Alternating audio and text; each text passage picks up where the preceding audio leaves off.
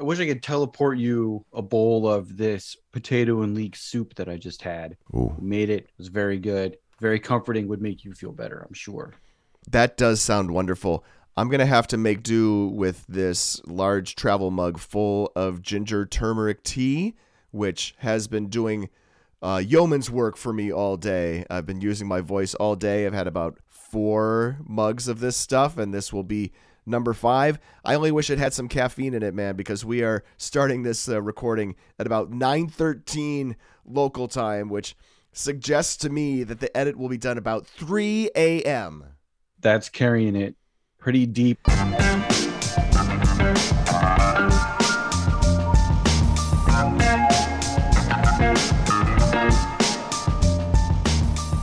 Football fans, it's now time for the D3Football.com Around the Nation podcast. Here are your hosts, Pat Coleman. You have a very forceful handshake, Mr. Coleman. And Greg Thomas. Thank you, Greg. That was interesting, too. It's the D3Football.com Around the Nation podcast, your weekly podcast about the largest division of college football. We welcome you to podcast number 317, the 17th episode of our 16th season. It's your podcast, for October 31st of 2022. I'm Pat Coleman, the guy who runs D3Football.com and who has never backed a piece of maintenance equipment into a goalpost. I'm Greg Thomas. I write Around the Nation at D3Football.com. And Pat, really, who among us has not at one time or another accidentally backed into a goalpost? These things happen. It happens. I mean, I've definitely backed vehicles into things, into fairly immovable things. They may have even been captured on security video, but they did not require the complete restructuring of a Division III football game. More on that later, because there were so many things that happened on Saturday. Greg, we took one of, I think, already one of the best seasons of Division III football ever, and it just seemed like it amped up yet another notch. We had a great top 25 battle come down to a 2-point conversion in the closing minute. Every important game in the WIAC finished like practically at the same time and in dramatic fashion. And, you know, all of these other things, it kind of makes me forget that we didn't actually have the regional rankings last week that I promised everybody. 1 week ahead of ourselves on the regional rankings, yes. The only thing this week didn't have that we've enjoyed in previous weeks with tons and tons of great games were staggered starts. All of our games, all of the really exciting games really kind of happened all at the same time. But that's okay. We've got extra devices, extra screens. We can walk and chew gum at the same time, as it were. But yes, another thrilling week of Division III football in week 9. Yeah, shall we start with like the biggest game in the history of Amos Alonzo Stagg Field up in Selinsgrove, Pennsylvania? Yes, we do know. This is a thing that we know. Susquehanna played Union in week 11 in 2009 for the Liberty League title. I think this is bigger because Susquehanna's ranked, Susquehanna's unbeaten. Susquehanna has been on the doorstep multiple times. Susquehanna, in its last season in the Centennial Conference, CENTENNIAL, looking like it's going to win that conference's automatic bid, just like it did in its final year in the Liberty League all those 13 years ago. Yeah, I didn't check and see about big results at the other Stagg Field in Chicago, but at this particular Stagg Field, probably the biggest game in Susquehanna history, at least in the D3Football.com era, I would think. But yes, at Amos Alonzo Stagg Field, Susquehanna knocked off Johns Hopkins in a game that, like you said, Pat, likely settles the Centennial Conference automatic bid. The Riverhawks defense, they had the best of the game in the early going. They forced Hopkins to punt 3 times and turn the ball over on downs once in their first 4 possessions. Susquehanna, on the other hand, they scored twice in their first 4 possessions. They got out to a 14-0 lead in the second quarter. Hopkins did come back in the second quarter. They got a pair of Ryan Stevens touchdown passes late in the half, but a blocked PAT and a missed 2-point try staked the Riverhawks to a 14-12 lead at halftime. The second half, very even again. As well, Susquehanna, they edged out to an 8-point lead. Then, trailing 26-18, Johns Hopkins had their longest drive of the game, an 8-minute and 6-second drive that took the game clock down under 1 minute to play. Josh Polsey secured a one-handed catch for a Hopkins touchdown there with 49 seconds left. Susquehanna's Keith Green knocked away a Hopkins 2-point try to preserve that 26-24 win. Hopkins, Pat, scored 4 touchdowns in the game. They did not convert any of their points after. They were chasing that extra point that they missed in the very beginning. Great job by the Susquehanna defense in this game. We're going to have more on this in our Fast Five segment, but Greg, I'm watching this game, same as you, from, about middle of the second quarter on. Aside from the fact that I could never really tell how much time was left in any particular quarter because of, I don't even know what the world was going on there. I just felt like any second now, Johns Hopkins was just going to get all Johns Hopkins-y and, start flinging the ball all over the field. This big, long drive, the thing it does is it does very effectively take away any chance for Susquehanna to come back if Johns Hopkins had, gotten that 2-point conversion to tie the game. But, they left it all hanging on that 2-point conversion. They did. And, you wonder if, maybe you speed up a little bit there, down 8. But if you're planning to get that one score, maybe you don't think that there's enough time for another possession. You're going to score. Susquehanna's going to get it. Maybe they can run it down and can kick a field goal and win the game and you don't get the ball back, something like that. Interesting way to play the end of that game. We're going to hear more about that too. Yeah, it was a really good job by the Susquehanna defense. Like you said, they never let Johns Hopkins get explosive. Not a lot of big plays for Hopkins in this game. And Susquehanna finally gets that big Centennial Conference win that they've been chasing for, it seems like, a handful of years now. We'll have more on this in Fast Five. Frank Rossi will be talking with Coach Tom Perkovich. Over in the WIAC, Greg, you got these 3 games going on simultaneously, and, again, just a set of thrillers in each of those. Yes, so 3 big games in the WIAC, and if you thought for just a second that the WIAC was going to let you down one time, you were wrong for that 1 second. Lightning speed recaps here. Wisconsin La Crosse, they looked to be in control of Wisconsin Oshkosh early, but the Titans came back multiple times. They eventually tied the score 35 apiece in the fourth quarter. Wisconsin La Crosse, they responded with a 10-play, 37-yard drive that ended with a Ryan Byrne 51-yard field goal to propel the Eagles to a 38-35 win. Should be a miracle make for the Eagles right now. Very long kick. Very long kick, yep. Ryan Byrne, 6'2" senior out of West Salem, trying to give the Eagles the lead here. 52-yard field goal attempt.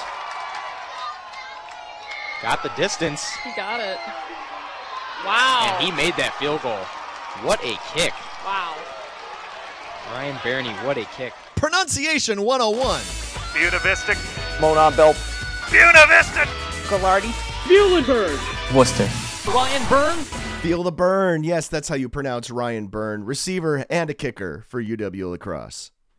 Meanwhile, Pat, over in Whitewater, the Warhawks let a 27-6 halftime lead get away from them as River Falls rallied to tie the game at 27 apiece with 3 minutes and 15 seconds to play.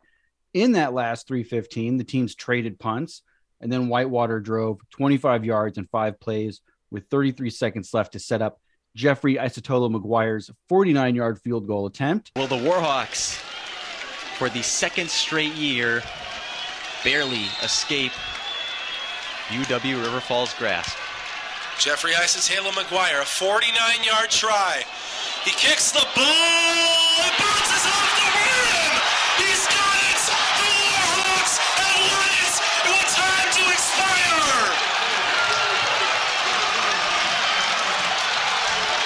The play of the century for Whitewater. Take a look at this replay. It bounces off the crossbar and finds its way over. A miracle for Whitewater Nolan. Holy cow. Jeffrey Isotolo McGuire is the hero of today's game. Just another incredible set of dramatics there, right? Whitewater is so close to being like a 3-loss team, right? A couple of bounces here, a dropped 4th down pass in the end zone by Mary Hardin Baylor. One of 2 of them gets caught. That's a completely different thing. We talked about after week 1, what's the range of results for Whitewater. They could go 9-1, they could go 6-4, and they are like coin flips away from all of those scenarios. 6 inches away from Mary Hardin Baylor scoring to put that game away, and then field goal off the crossbar and in. Really, game of inches for sure, and nobody knows that better than Whitewater this season. While all of that is going on, over at Wisconsin Stout, the Blue Devils and Platteville, they're in overtime. or should I say overtimes, John Smozinski ended the game in the third overtime with a one-handed grab in the back of the end zone, hauling in a pass thrown off balance by Sean Borgerding as he was getting mushed by a pair of Pioneer defenders. Bottom half of the third overtime, 22-all. That's 2-point conversion would win it. Sean Borgerding in the shotgun, rolling to his right, looking to the end zone. Now going back left. He launches it back of the end zone. It's up. It's gone.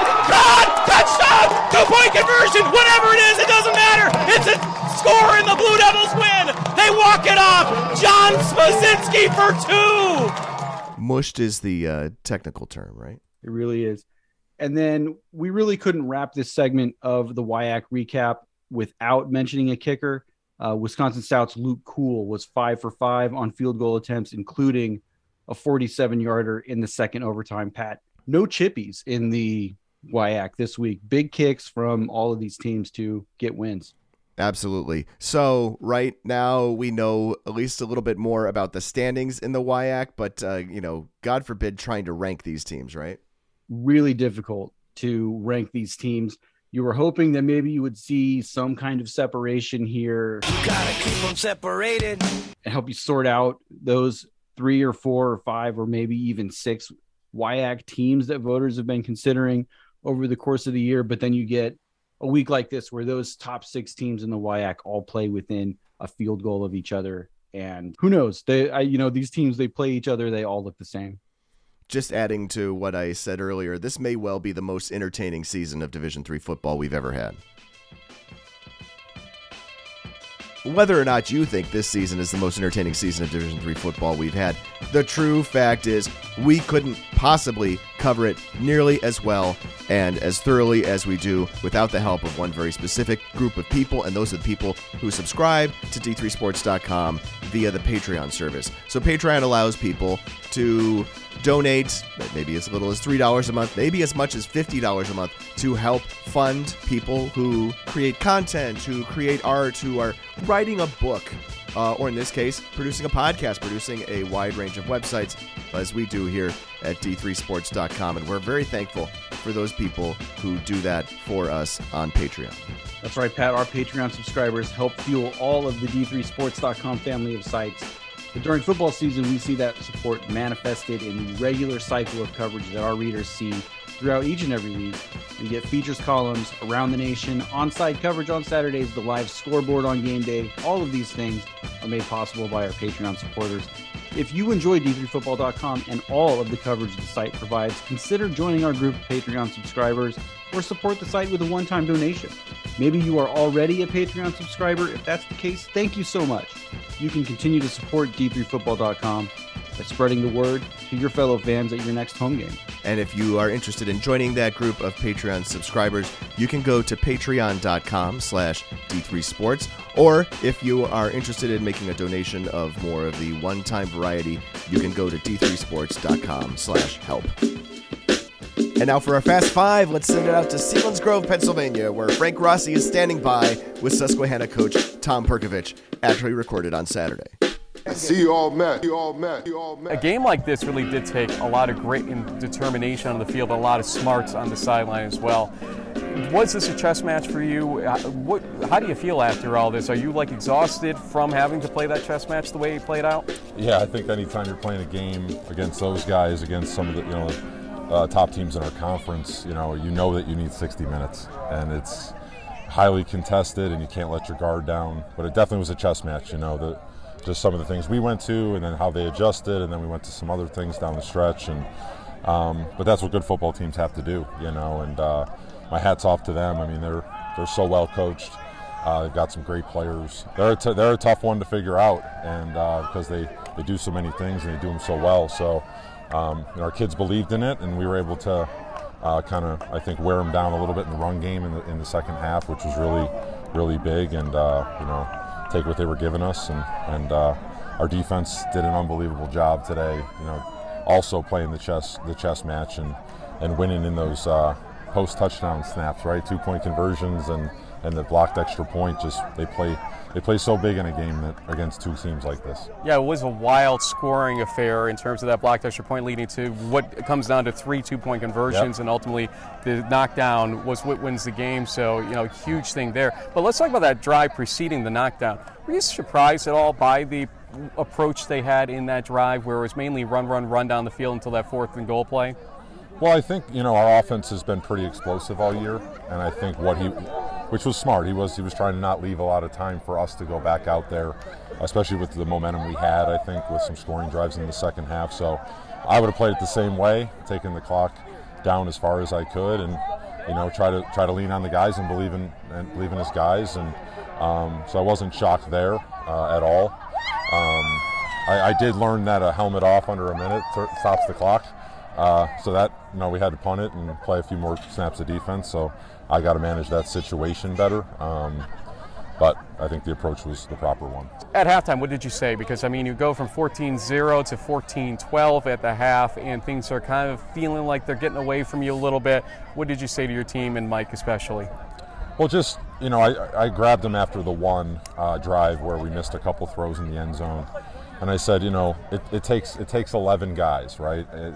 One guy, a quarterback, can't be the one guy that makes all the plays, So I thought he should have handed one of them off, and he threw it, and just trying to get him to calm down and believe that he doesn't have to make every play, and just believe in the process. I thought that we had a good plan.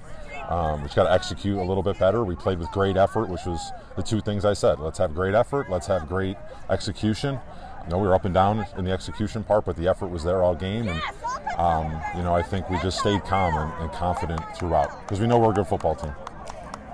Your line on the offensive side of the ball, they didn't exactly open up a lot of big runs today. There's no doubt about that, but they protected Mike through a lot of this game, importantly to give him the time.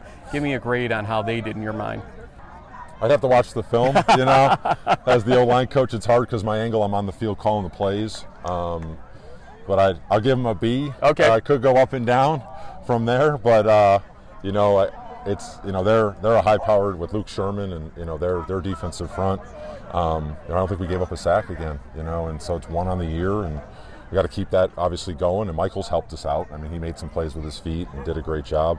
But I'd give him a B. I think we were able to run the football when we needed to and wear them down when we needed to, and our backs did a solid job, but it wasn't maybe as efficient as I would like, but we were ahead of the sticks when we needed to be.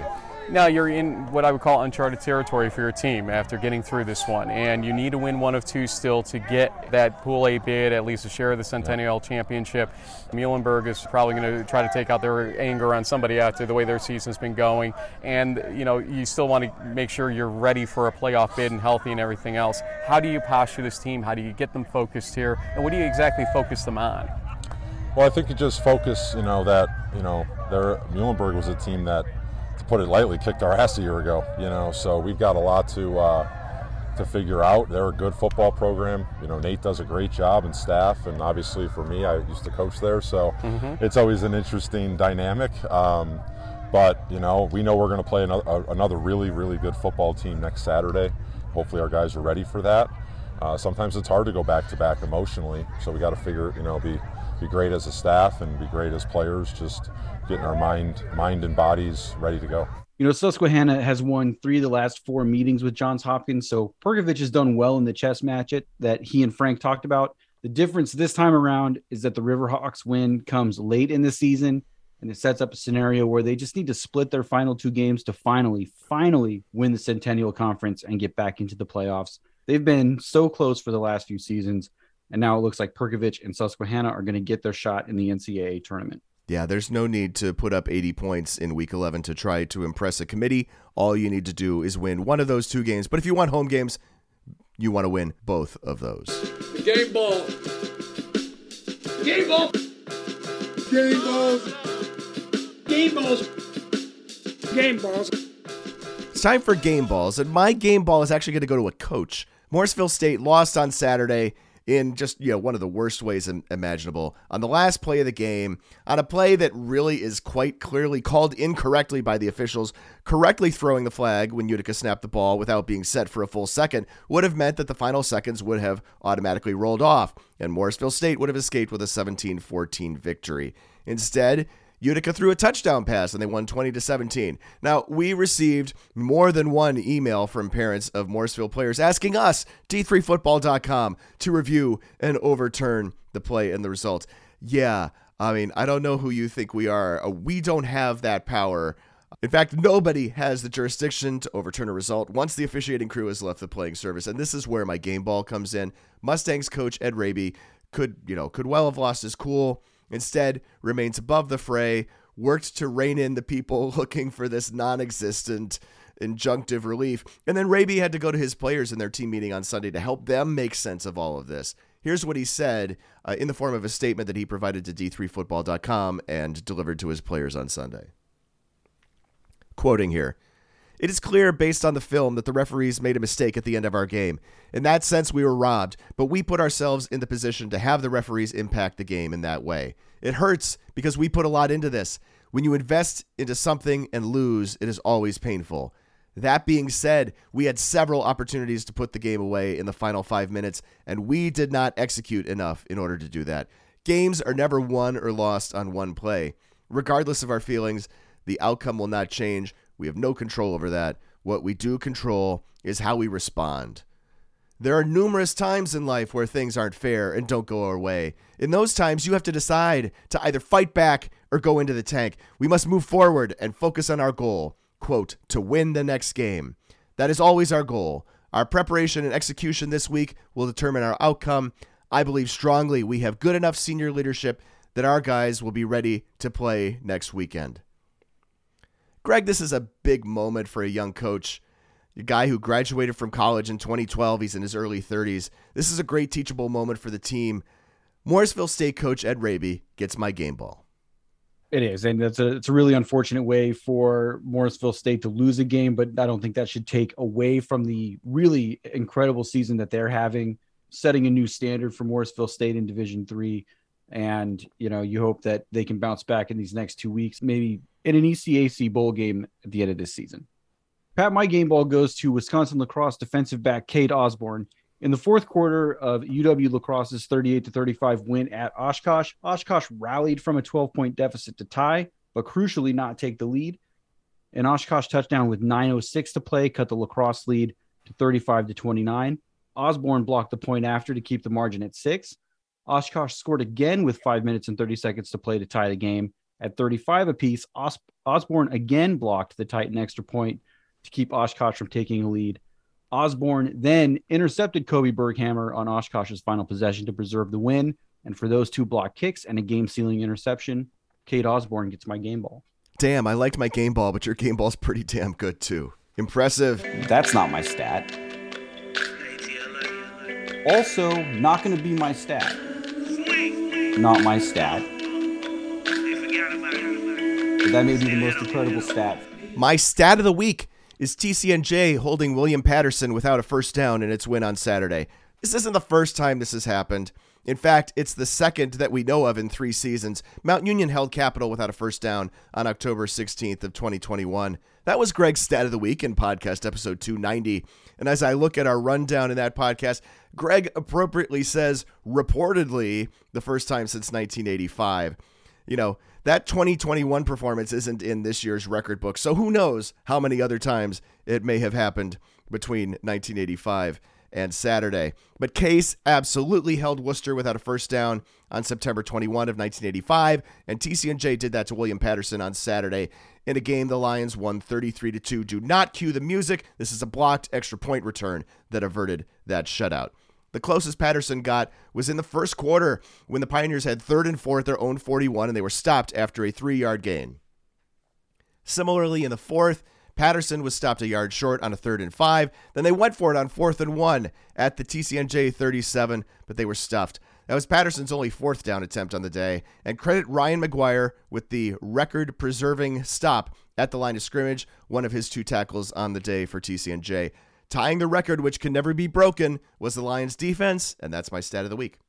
In week 7, Kenyon wide receiver Zachary Kim caught a Division III season-high 17 passes in the Owls game against Worcester.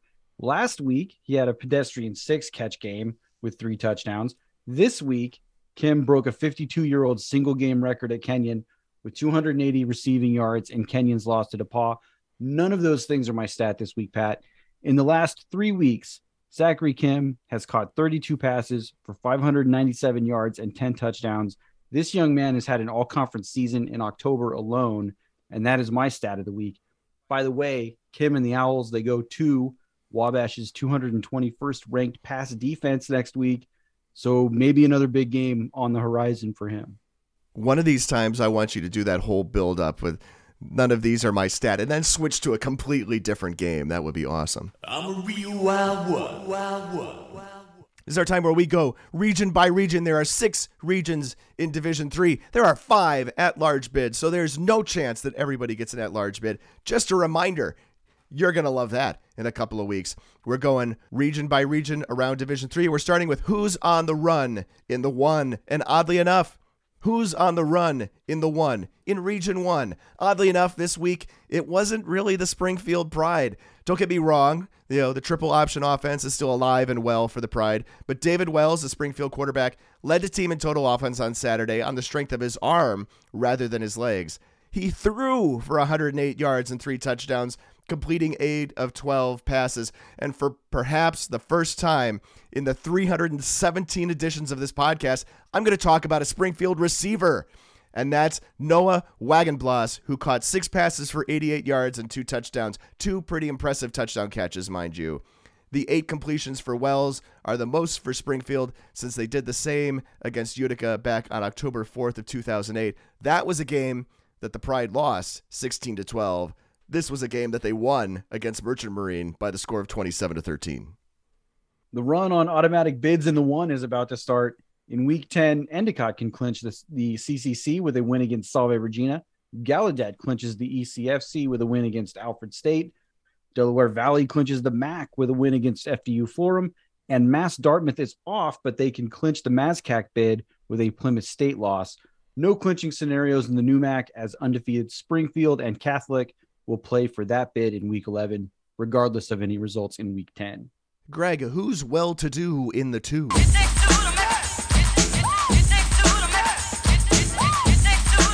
We already mentioned Susquehanna, who is quite well-to-do in the 2. The Riverhawks can clinch the Centennial bid with just 1 win in their final 2 games. Cortland has clinched the Empire 8 bid. They're the first team in.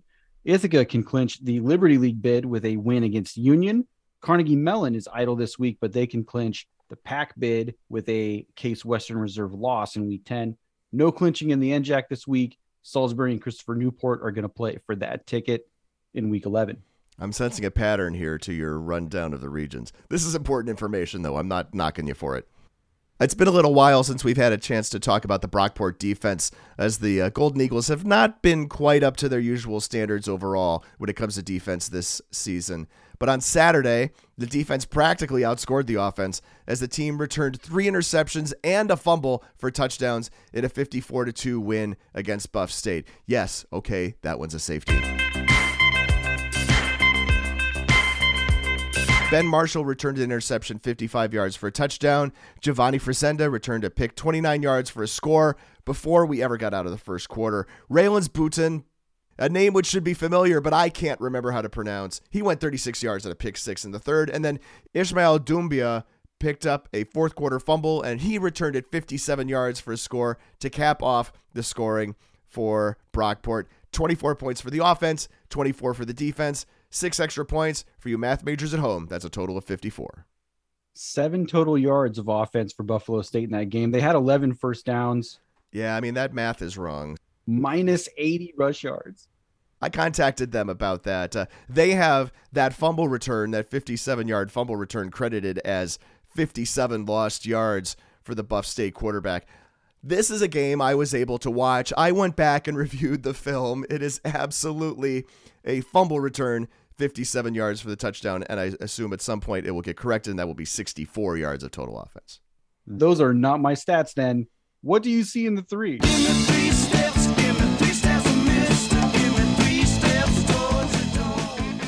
I mean, I think we all saw the video in the 3 of the Hampton-Sydney goalpost getting knocked down by a maintenance person on Saturday morning.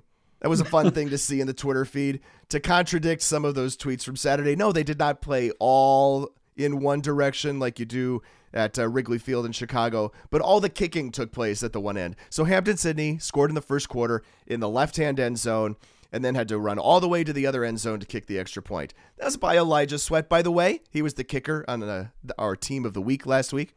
It's a good thing that the game or the half didn't end with a last-second field goal attempt in the wrong end of the field, because the officiating crew would have been obliged to stop the clock, bring the ball to the other end of the field, and let them kick. No rushing the kicker on in the closing seconds in that scenario. Hampton-Sydney made it all irrelevant with a 28-21 win against Guilford, and presumably is in the market for not only a new goalpost, but perhaps a new maintenance person.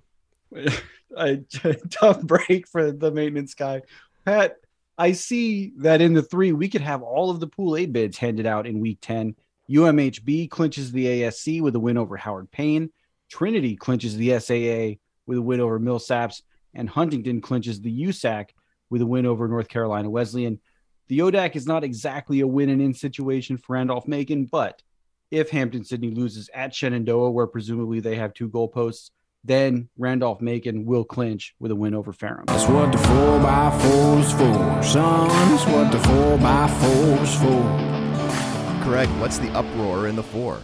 The uproar in the 4, Pat, is probably a week away, to be honest with you. The HCAC, the MIAA, and the NCAC will all wait to settle their conference bids with games in Week 11.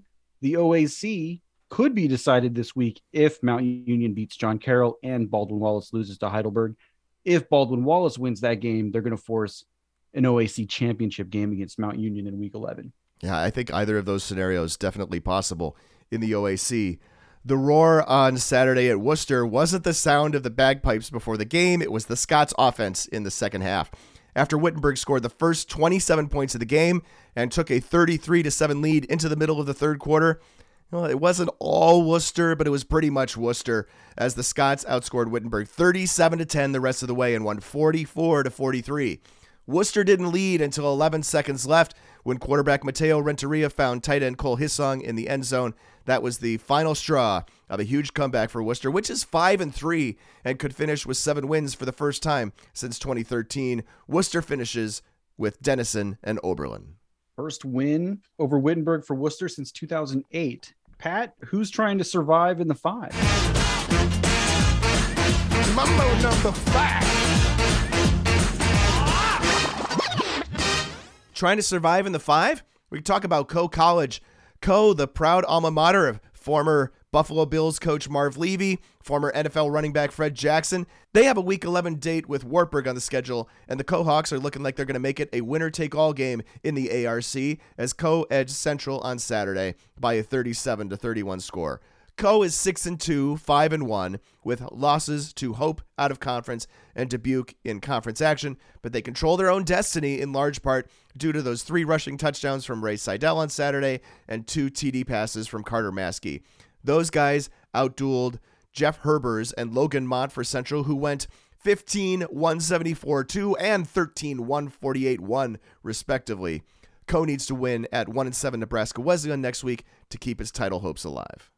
The pool of teams trying to survive in the 5 has dwindled mightily. This week, North Central, who hasn't given up a point in 4 consecutive games, can clinch with a win at Illinois Wesleyan, and Ripon can seal up the Midwest Conference bid with a win against Monmouth. Bids in the ARC and the NACC will likely have to wait until Week 11 with games between Wartburg and Coe, as you just said, and Aurora and Concordia, Wisconsin. North Central hasn't given up a point in 4 games, huh?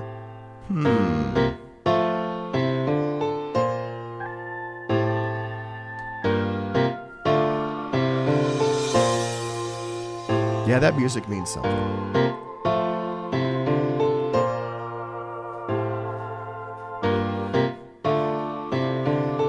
$245 minutes and 36 seconds. 245 minutes when no one scored. 245 minutes and 36 seconds. 4 games of shutout ball plus a little bit more. Forced fumbles, smart tackling, ineligible man downfield. A lot of 3 and outs and some bad play calls. Good coverage, bad blocking, 3rd down sacks and interceptions. 245 minutes of shutout ball. How about defense? Let's talk about defense. North Central's defense. Put your hands up, defense. That with the slightly froggy voice this evening is a really impressive trick.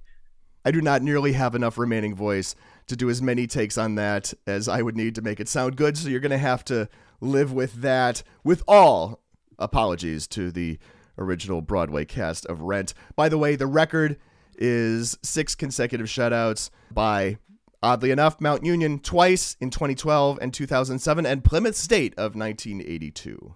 You got to feel like that's in play a little, maybe for North Central with their final 2 games against Illinois Wesleyan and Augustana. I'm going to need a second to recover. Tell me who's in the mix in the 6. 6 feet, 6 feet, 6 feet, 6 feet. In the mix in the 6 is going to be Linfield, as the Wildcats can clinch the Northwest Conference bid with a win against Willamette, and the Northwestern Eagles can clinch the UMAC bid with a win at Crown. The MIAC bid, as we know, will be settled in their conference championship game in Week 11. The SCIAC can go in a couple of different directions pending the result of this week's Redlands-Claremont Mudscripts game, and the WIAC is still unsettled. Whitewater can clinch that bid with wins in their last 2 games, but nothing can be assumed in the WIAC in 2022. No, that's for sure. And back to the SCIAC for a second, right? So the Redlands game is important because Redlands is winning the correct games, at least.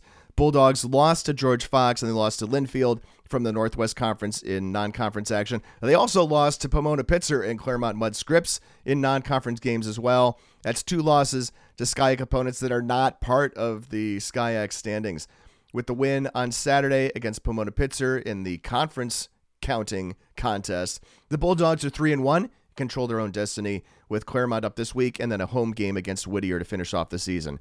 Quarterback Tyler Tremaine scored the winning touchdown for Redlands in overtime, and here's what he had to say about it. Yeah, it was a big down.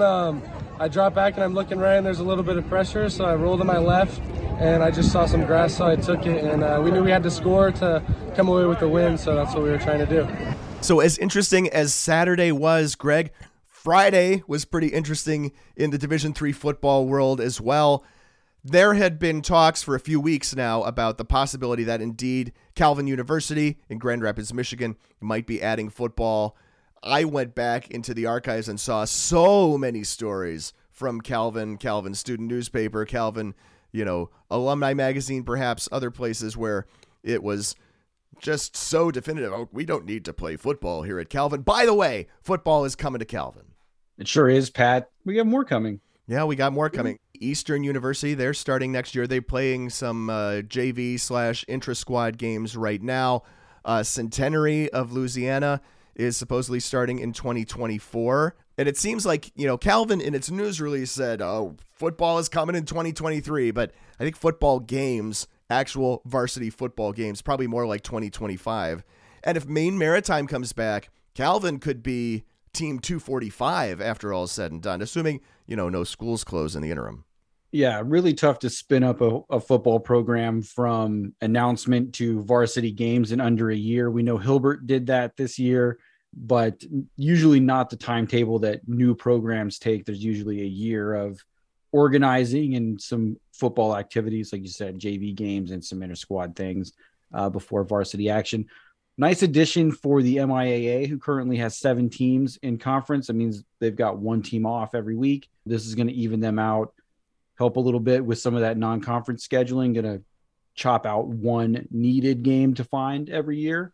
And Calvin Hope football rivalry. Why not, right? Yeah, so if you're only in the Division III football world and don't know Division III basketball and other sports, Calvin Hope is a rivalry that goes back 100 years. They played a men's basketball game in front of 11,300 some people. This is 25 years ago, but it is still the standard in NCAA Division III basketball, the most attended game.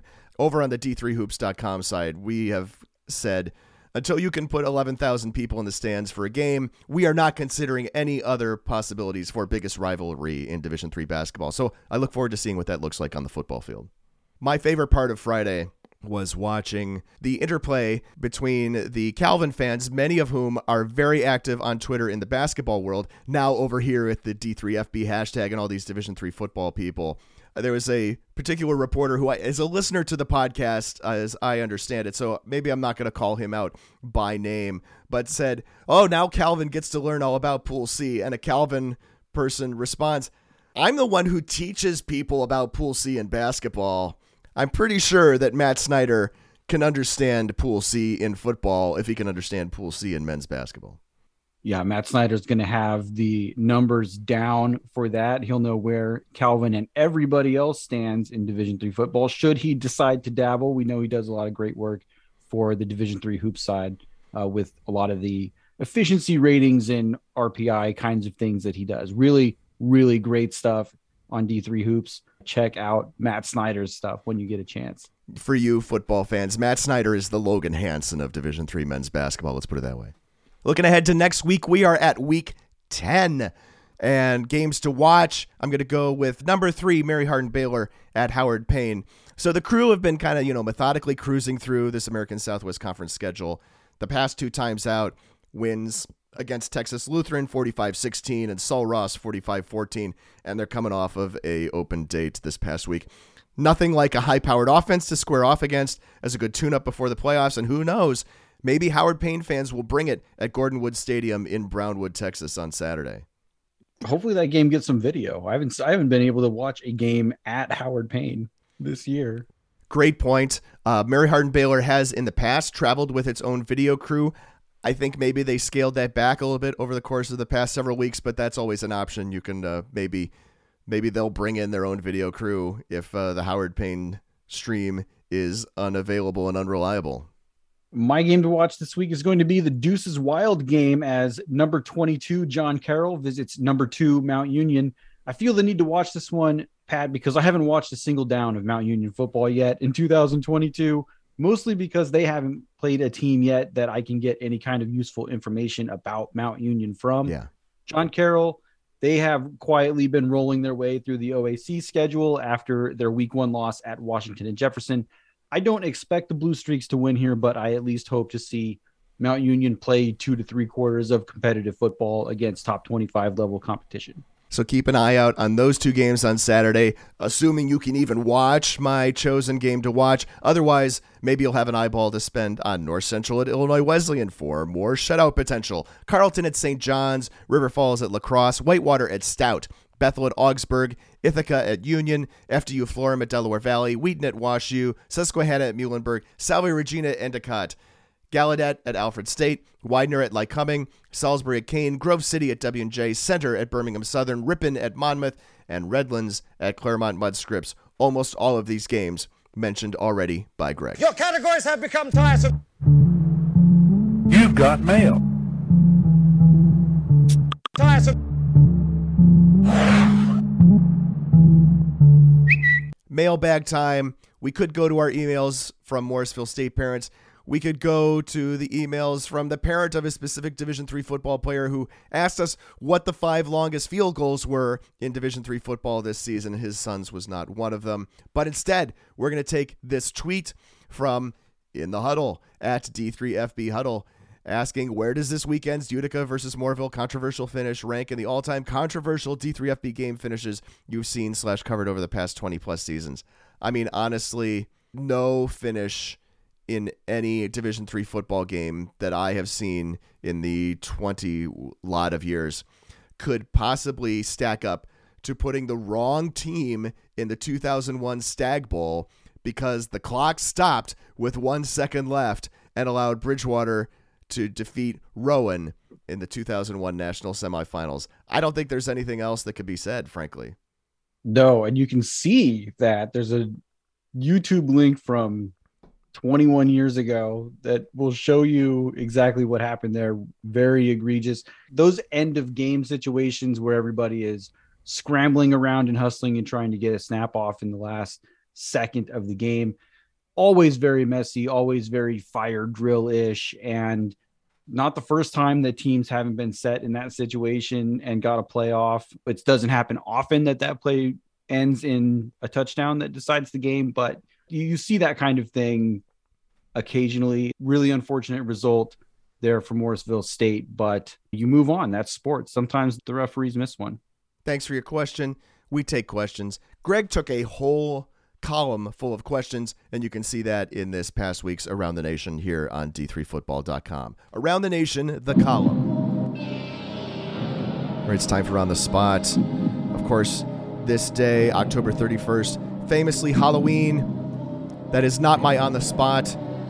It is also famously Reformation Sunday in the Lutheran Church. And I only say this because we have so many Lutheran schools in NCAA Division III playing football. This is the day that Martin Luther, the actual Martin Luther, hammered his list of 95 grievances with the Roman Catholic Church onto the door of the cathedral in Wittenberg, Germany. But we're going to start with the 6 teams with Luther or Lutheran in their name playing Division III football this week. Greg, I thought about asking you to try to find some combination of these 6 teams that would lead up to 95 points, but I'm going to make it simpler for editing purposes especially and ask you to pick a winner in each of these games, and they are Westminster of Missouri at Martin Luther, Wisconsin Lutheran at Concordia, Wisconsin, Texas Lutheran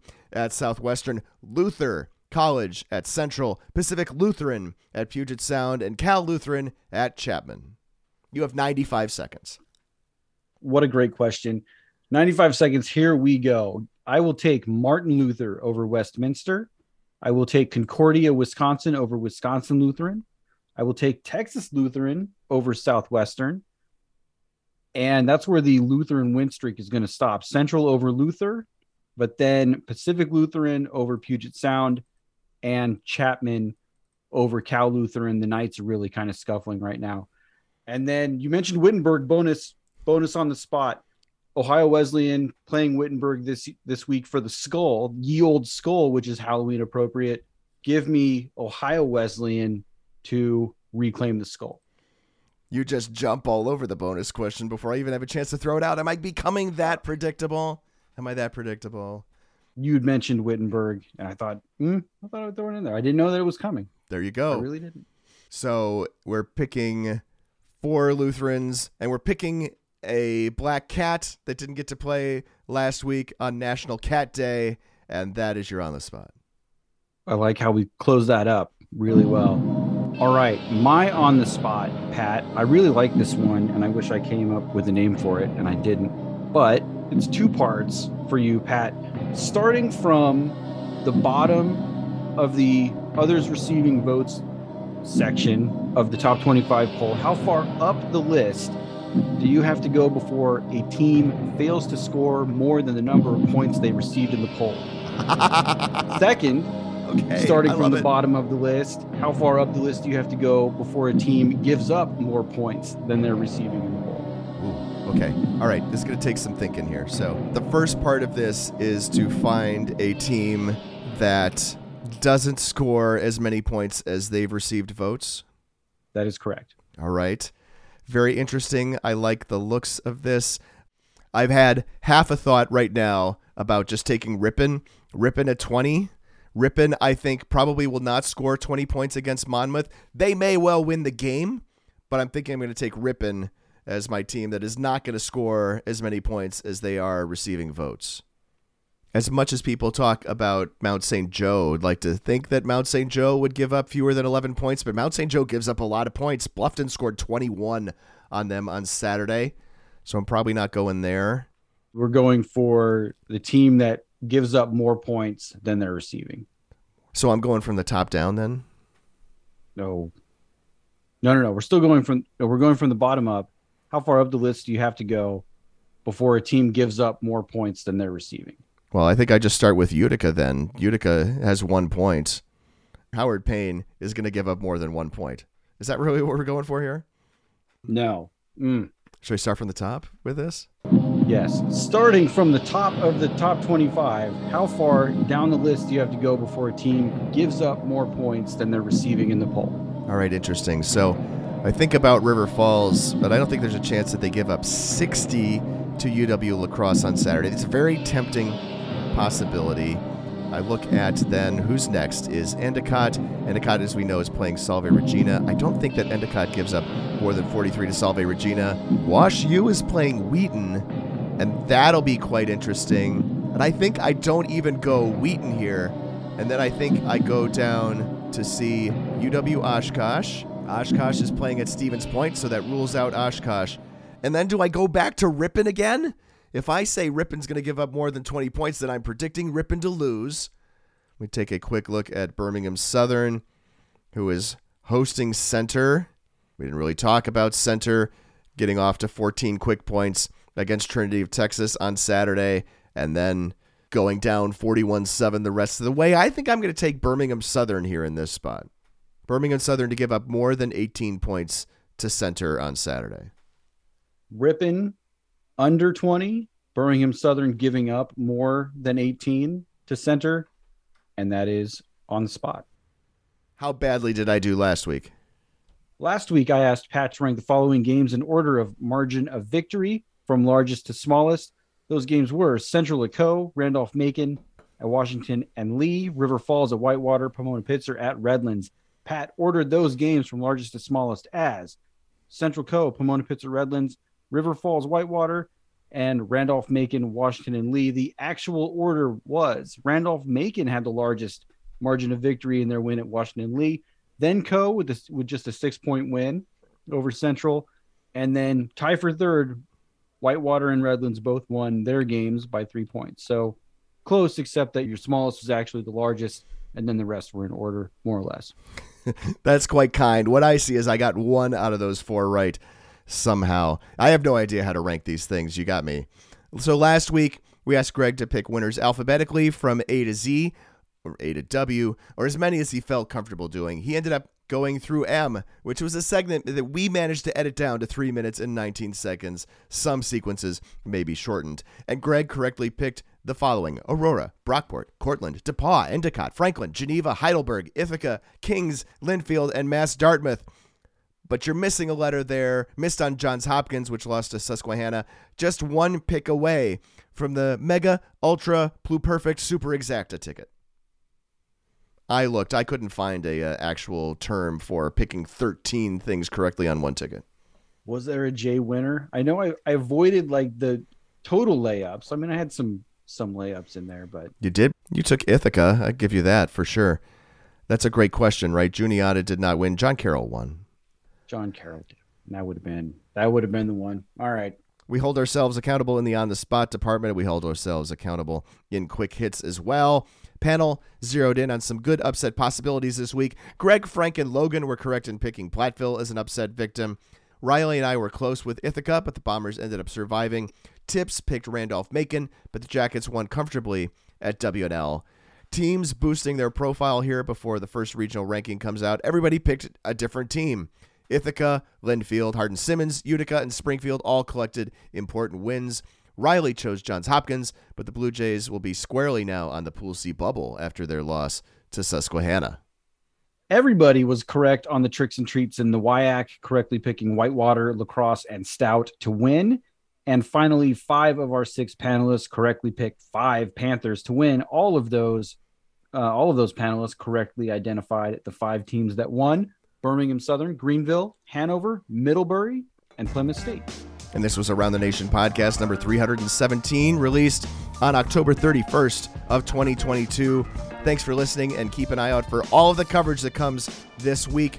You can support production of this podcast and the D3Sports.com family of websites in general by visiting patreon.com/D3Sports. But even if you can't afford to support us financially, you can help us out by telling a friend, tell a classmate, tell a fellow alumnus about the show. You can even tell the fellow parents who think that we are in charge of overturning games or of getting your team into the playoffs. You can tell them about the show, then they can listen and find out that that's not how this works. You can also rate and review us in the various places where people rate and review podcasts. You can reach us to talk more about Division III football on Twitter using the D3FB hashtag. I'm at D3Football. Greg is at Wally Wabash. We have a message board devoted to Division III sports. Did you know? Join the conversation by registering to post with a legitimate email address at d3boards.com. Also, you can follow d3football.com on Facebook. The executive producer of the Around the Nation podcast is Pat Coleman. Production assistance provided by Dave McHugh and Tamara O'Malley. Special thanks to Tom Perkovich, Frank Rossi, and Ed Raby. Our theme music is Power 2 by DJ Mentos. We use more of his tracks as well, and you can find them at djmentos.com as well as also on Spotify. Thanks to the podcast co-founder Keith McMillan, and thank you to co-host Greg Thomas. It's kind of flattering, don't you think, though, that some of our listeners and readers think that we can make the brackets, overturn games, that kind of thing? I don't make nearly enough money to make that happen. It's a validation of the site's expertise that people think that is the level of influence that we have over game level items like overturning results from games that had missed calls.